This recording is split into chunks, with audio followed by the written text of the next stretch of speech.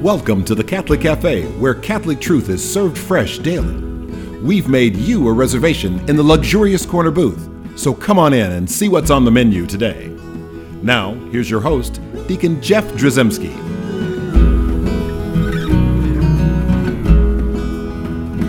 Greetings and welcome to the Catholic Cafe. I'm Deacon Jeff, sitting in the luxurious corner booth of the Catholic Cafe. And I'm just so excited because, we get all three of us in here. We got Ziggy Rodriguez, woohoo! And we got Thomas Patrick Dorian in here. Sure. And there's all through like COVID, and we were going back and forth, and we don't always get all three of us together. Right. But it seems like we're on a kind of a roll here. Good thing. So until COVID-20 or whatever shows up, which I pray to God it never happens. The Omega variants. Yeah, we don't want any more variants, and we don't want a Mega Man or whatever to come out and attack us. So this is really awesome to be together. I just want to remark about that. But here we are now in the third week of Easter, and we've got some great readings. And so we thought that today we'd talk about that because there's some really important, we'll call them subtexts or messages within the gospel. That's what I love about the gospel. They're so rich, right? There's so much there that we can comment on lots of different parts and pieces.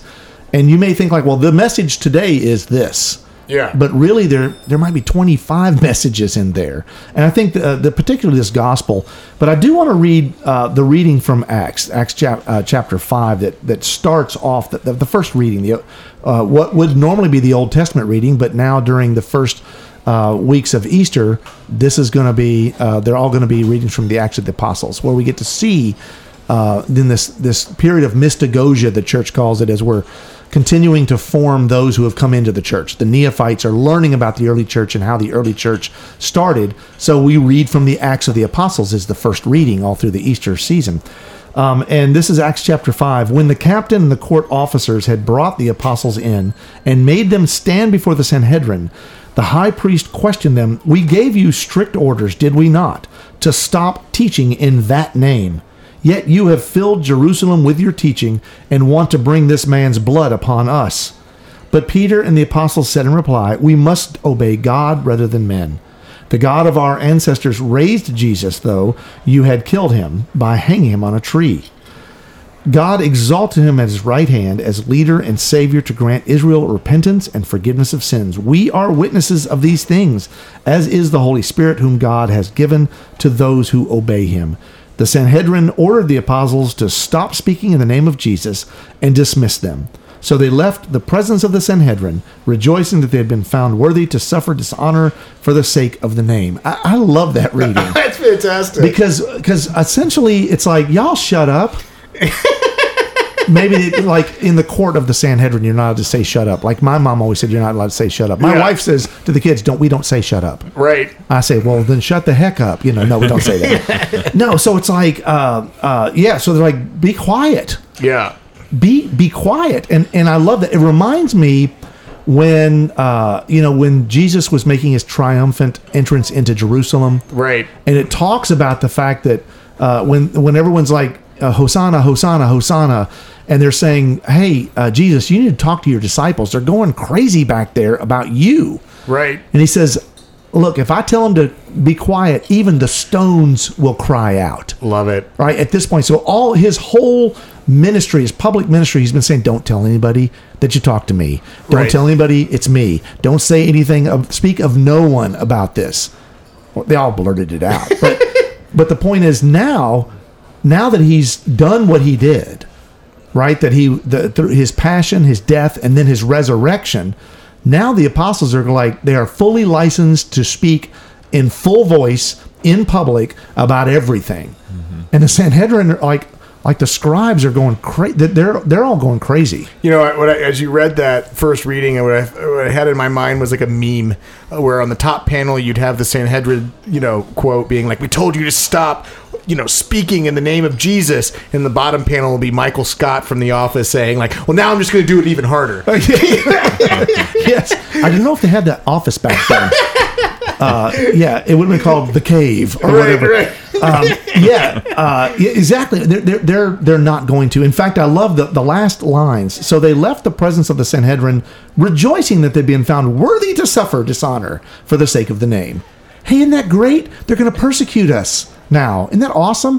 They really take that to heart, and that's beautiful. So really, that's all about evangelization, and now we know why.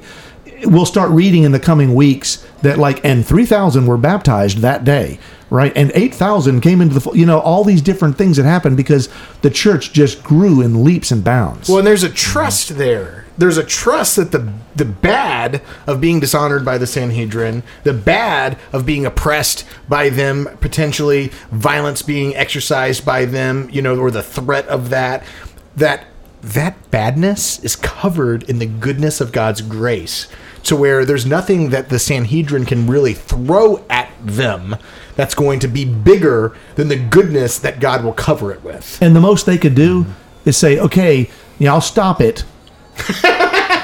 But I mean, Jesus promised them, right? Jesus said in his Sermon on the Mount, he said, "Blessed are you who are persecuted for my sake." So imagine if you're one of the apostles, you heard that at the Sermon on the Mount, and now you're getting to live it, amidst the resurrected Christ being a reality that you got to see with your own eyes and experience. Exactly. They know it's true. They know the stories are true. Right. They saw them firsthand. They even say they witnessed it. We witnessed these things. Us and the Holy Spirit. We know it's all true, and so we are compelled to live this way now, right? And I know that the courts were upset. Right, they were not happy with that. So let's read the gospel now that comes to us from the 21st chapter of John. So this is Jesus revealing himself to his apostles. At that time, Jesus revealed himself again to his disciples at the Sea of Tiberias. He revealed himself in this way. Together were Simon Peter, Thomas called Didymus, Nathanael from Cana in Galilee, Zebedee's sons, and 2 others of his disciples. Simon Peter said to them, "I'm going fishing." They said to him, "We also will come with you." So they went out and got into the boat, but that night they caught nothing. When it was already dawn, Jesus was standing on the shore, but the disciples did not realize that it was Jesus. Jesus said to them, "Children, have you caught anything to eat?" They answered him, "No." So he said to them, "Cast the net over the right side of the boat, and you will find something." So they cast it, and were not able to pull it in because of the number of fish. So the disciple whom Jesus loved said to Peter, "It is the Lord." When Simon Peter heard that it was the Lord, he tucked in his garment, for he was lightly clad, and jumped into the sea. The other disciples came in the boat, for they were not far from shore, only about 100 yards, dragging the net with the fish. When they climbed out on the shore, they saw a charcoal fire with fish on it and bread. Jesus said to them, "Bring some of the fish you just caught." So Simon Peter went over and dragged the net ashore, full of 153 large fish. Even though there were so many, the net was not torn. Jesus said to them, "Come, have breakfast." And none of the disciples dared to ask him, "Who are you?" because they realized it was the Lord. Jesus came over and took the bread and gave it to them, and in like manner the fish. This was now the 3rd time Jesus was revealed to his disciples after being raised from the dead. When they had finished breakfast, Jesus said to Simon Peter, "Simon, son of John, do you love me more than these?" Simon Peter answered him, "Yes, Lord, you know that I love you." Jesus said to him, "Feed my lambs." He then said to Simon Peter a second time, "Simon, son of John, do you love me?" Simon Peter answered him, "Yes, Lord, you know that I love you." Jesus said to him, "Tend my sheep." Jesus said to him the 3rd time, "Simon, son of John, do you love me?" Peter was distressed that Jesus had said to him a 3rd time, "Do you love me?" And he said to him, "Lord, you know everything. You know that I love you." Jesus said to him, "Feed my sheep. Amen, amen, I say to you, when you were younger, you used to dress yourself and go where you wanted. But when you grow old, you will stretch out your hands, and someone else will dress you and lead you where you do not want to go." He said this, signifying by what kind of death he would glorify God. And when he had said this, he said to him, "Follow me." Wow. There is so much there, and I don't know what your priest or deacon is going to preach about, because they can pick any of several significant themes that are going on in that gospel. One thing, though, that's really cool that I see in a lot of biblical annotations, and I don't have personally have the historical knowledge to make a statement on this one way or another, but I've see it said that number 153, right, that's the number of nations that there were, or countries that there were at the time that were known within the world. Yeah, I've seen that as well, but even if it wasn't exact, like there were exactly 153, because I didn't know if they were like if the Soviet Union had split up at that point. I'm not 100% sure how they would count the nations, but even so, if it is, and those commentaries are fairly consistent in saying this was the number of nations in the world, and there are no insignificant numbers in the Bible. Right. If there are people mentioned, if there are numbers mentioned, there's a significance to having 12 baskets, right, of consecrated bread left over, at the feeding of the 5,000, or 7 baskets at the feeding of the 4,000. There are numbers of 40 days. There are significance to the numbers that are mentioned in the Bible.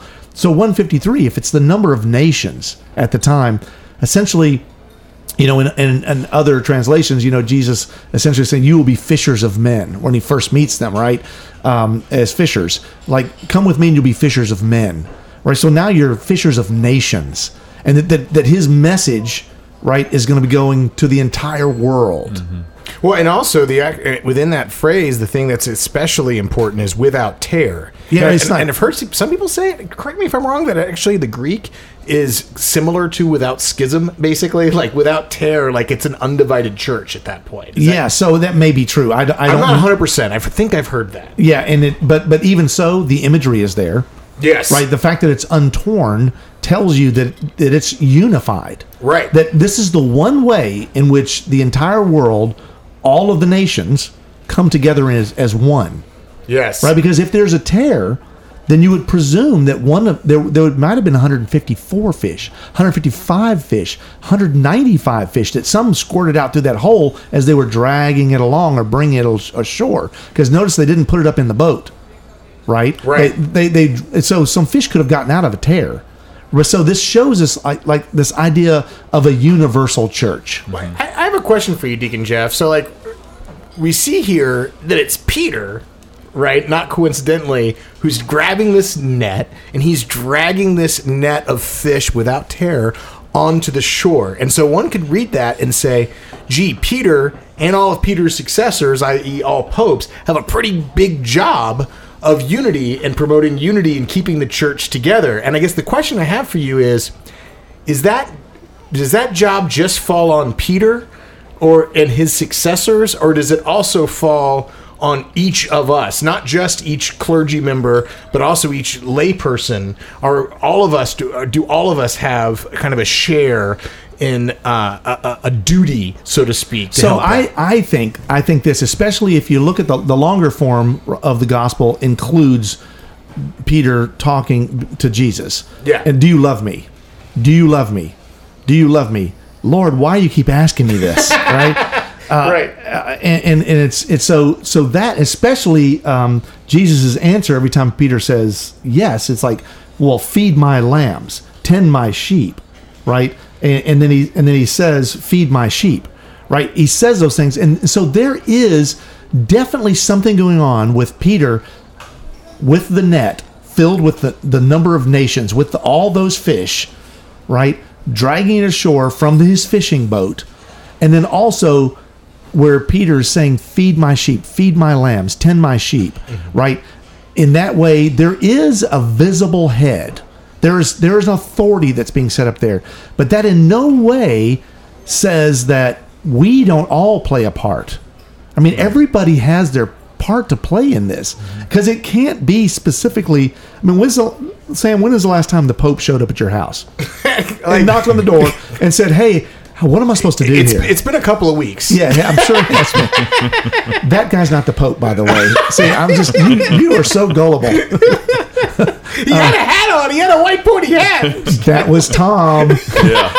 Tom went out and bought a mitre, to cover his hair, and no. So the thing is, we don't have access in that same way to the Pope.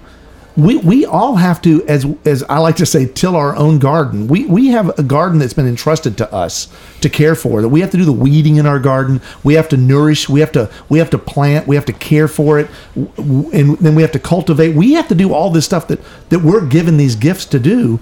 And so all of that, we all play a part in this tending, of the nations, of this nation, of this work of the universal church And of Christian unity.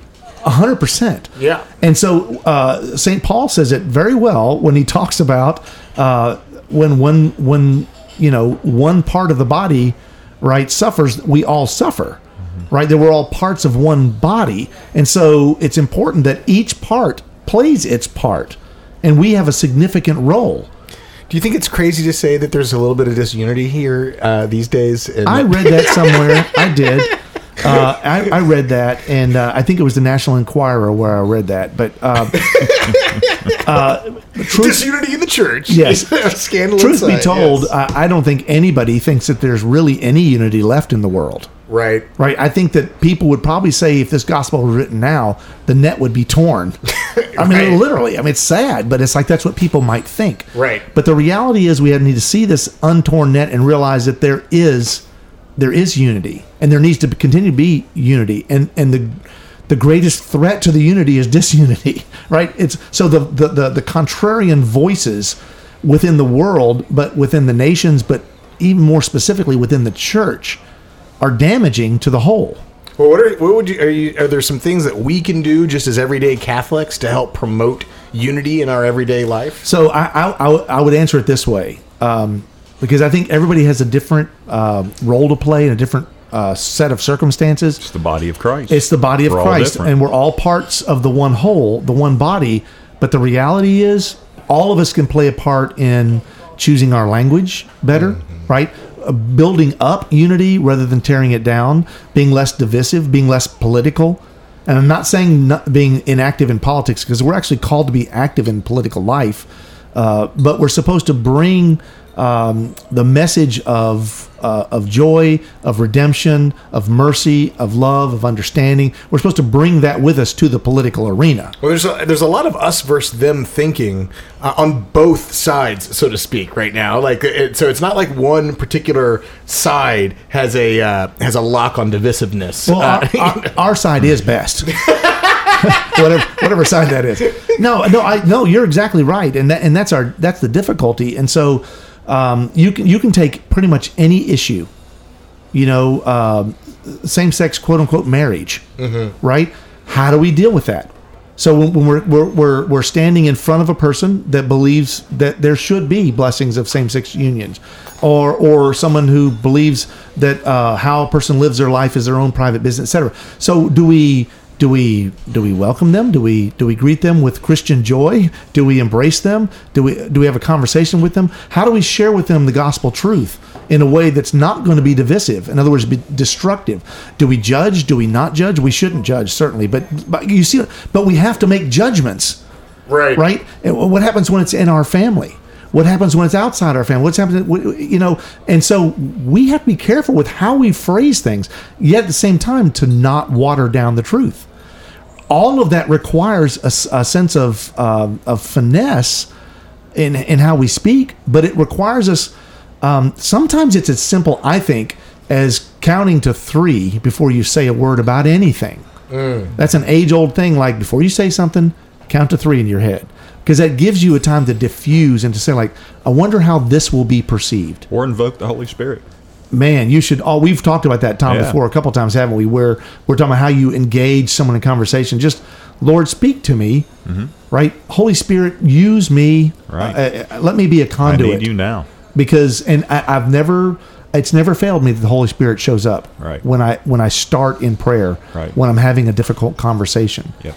Right. And so, and in that idea of the same-sex blessings and things like that, that's not the only issue in the church. Right. There's thousands upon thousands of opportunities, even whether it's Republican or Democrat, right? How many times in a church body have we seen people make these sort of remarks and then kind of turn and walk away, like drop the mic, or less appetizingly drop a grenade in the room and then leave, and then you feel like you need to say something, and it's back and forth, and that's divisive, and that tears the net, essentially. Well, and there are a lot of issues, like you just pointed to, to at least one of them, that are highly hot button issues, but there are also emotional issues that are very personal, that a lot of times, whatever you say, if you're talking about the church teaching, it's going to likely be received as, well, then you're judging me personally in this way.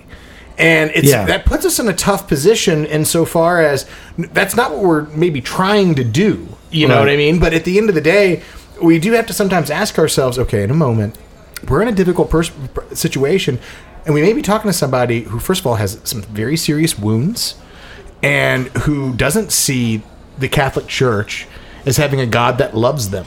Yeah. And whatever we do in that moment, well, I think first we have to give it to God, right? We have to pray. We have to give it to God and let God, invite and ask God to manifest himself in us to them.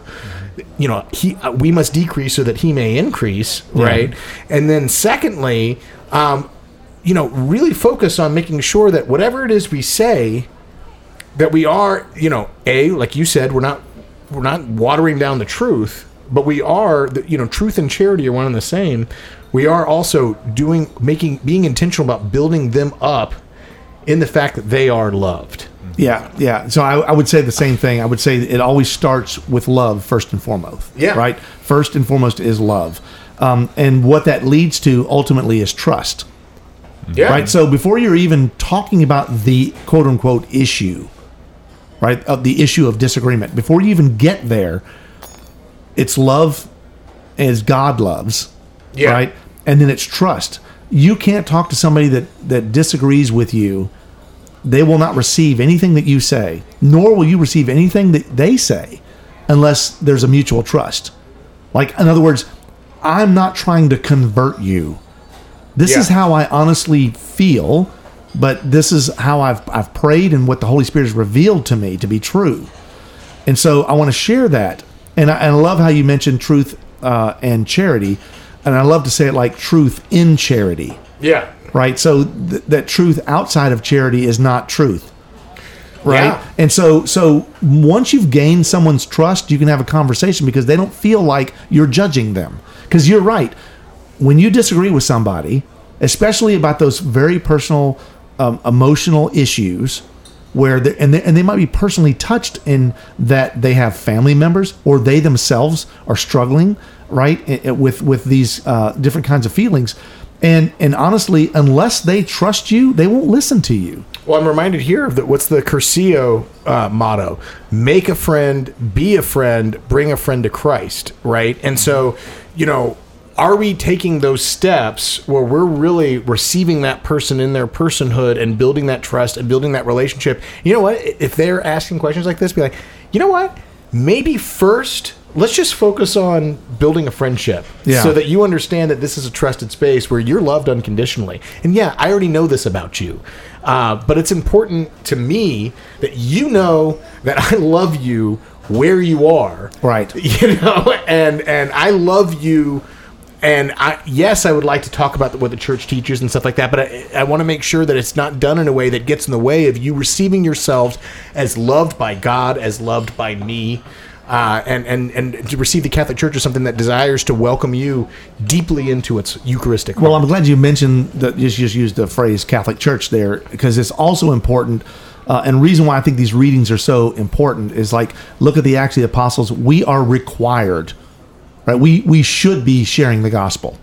Mm-hmm. We should not be shutting up. Yeah. And then, secondly, in the gospel itself, it's not insignificant that it was Peter's boat, Peter's net, Peter's job to do this, and that Jesus is addressing Peter and is saying, "Feed my lambs, tend my sheep." It is not insignificant, and that we need to be united as a church. So you are not your own pope. Right, so this is important for people to understand. So if you have opinions about things, to make sure before you share that opinion that opinion is in line with the universal church. Mm-hmm. Yeah, that's a vital part of this, because so many people say, well, they'll start with, I think the way I see it. It's like, okay, I'm not saying you're wrong. I'm just saying I want to wait to see what you say, because if the way I see it is in line with what the church teaches. In other words, if I can read that in the catechism, then I'm okay with it. Right. But if not, we should always be sharing the gospel in a unified way. And also lead with beauty, right? In the beauty, they'll see goodness, and in the goodness, they'll see truth, right? And so, Jesus told us to speak in parables. I think right now, I think we need a renaissance within their church where Christian artists are taking some of these problems and questions within the church, and as opposed to making it something where we all have to talk everything out, like let God work through artists to help capture the heart and relate the truth and the goodness of the faith through beauty. That's not happening right now. Yeah, in fact, a lot of things aren't happening right now, and so we end up getting to the point where we basically argue a lot. That's it. And on social media. Yeah, and again, we're tearing the net. And I think that, like, if we were going to subtitle this show, it's "Divided We Fall," right? There's a part of me that thinks that we need to be unified certainly in the teachings of the church, but more importantly, unified in the Holy Spirit of the church. Yes. Right, and allow the truth and charity are working through us, and that it's not that we're not the source of that truth or the source of that charity. That all of that is God breathed, and that includes for like parish council, avoiding politics and approaching that with surrender and prayer as well. That can become a source of disunity. People coming together to serve the church, but they all want to do it their own way. We're going to end up hitting each other over the head. Yeah, and not serving God. No more mic drops. No more tossing grenades into the room, and no more winning arguments. Yeah, you don't need to win the argument. Right. Jesus already won the argument. Yes, right. Ultimately, we just need to realize that we need to connect ourselves to that truth, and to live in that way. And I think that we will attract a lot more folks to the faith in that way, and will essentially defend the truth in a much more beautiful and beneficial way for all. And let's ask the Blessed Mother to oversee this process with us. Hail Mary, full of grace, the Lord is with thee. Blessed art thou among women, and blessed is the fruit of thy womb, Jesus. Holy Mary, Mother of God, pray for us sinners, now and at the hour of our death. Amen. Thanks for listening to the Catholic Cafe. If you'd like to contact Deacon Jeff, send him an email at deaconjeff@thecatholiccafe.com. Visit us on the web at thecatholiccafe.com. You can also find us on iTunes or follow us on Facebook and Twitter. The Catholic Cafe is brought to you by the Order of Malta Federal Association. Join us again at the Catholic Cafe, serving up salvation one cup of coffee at a time.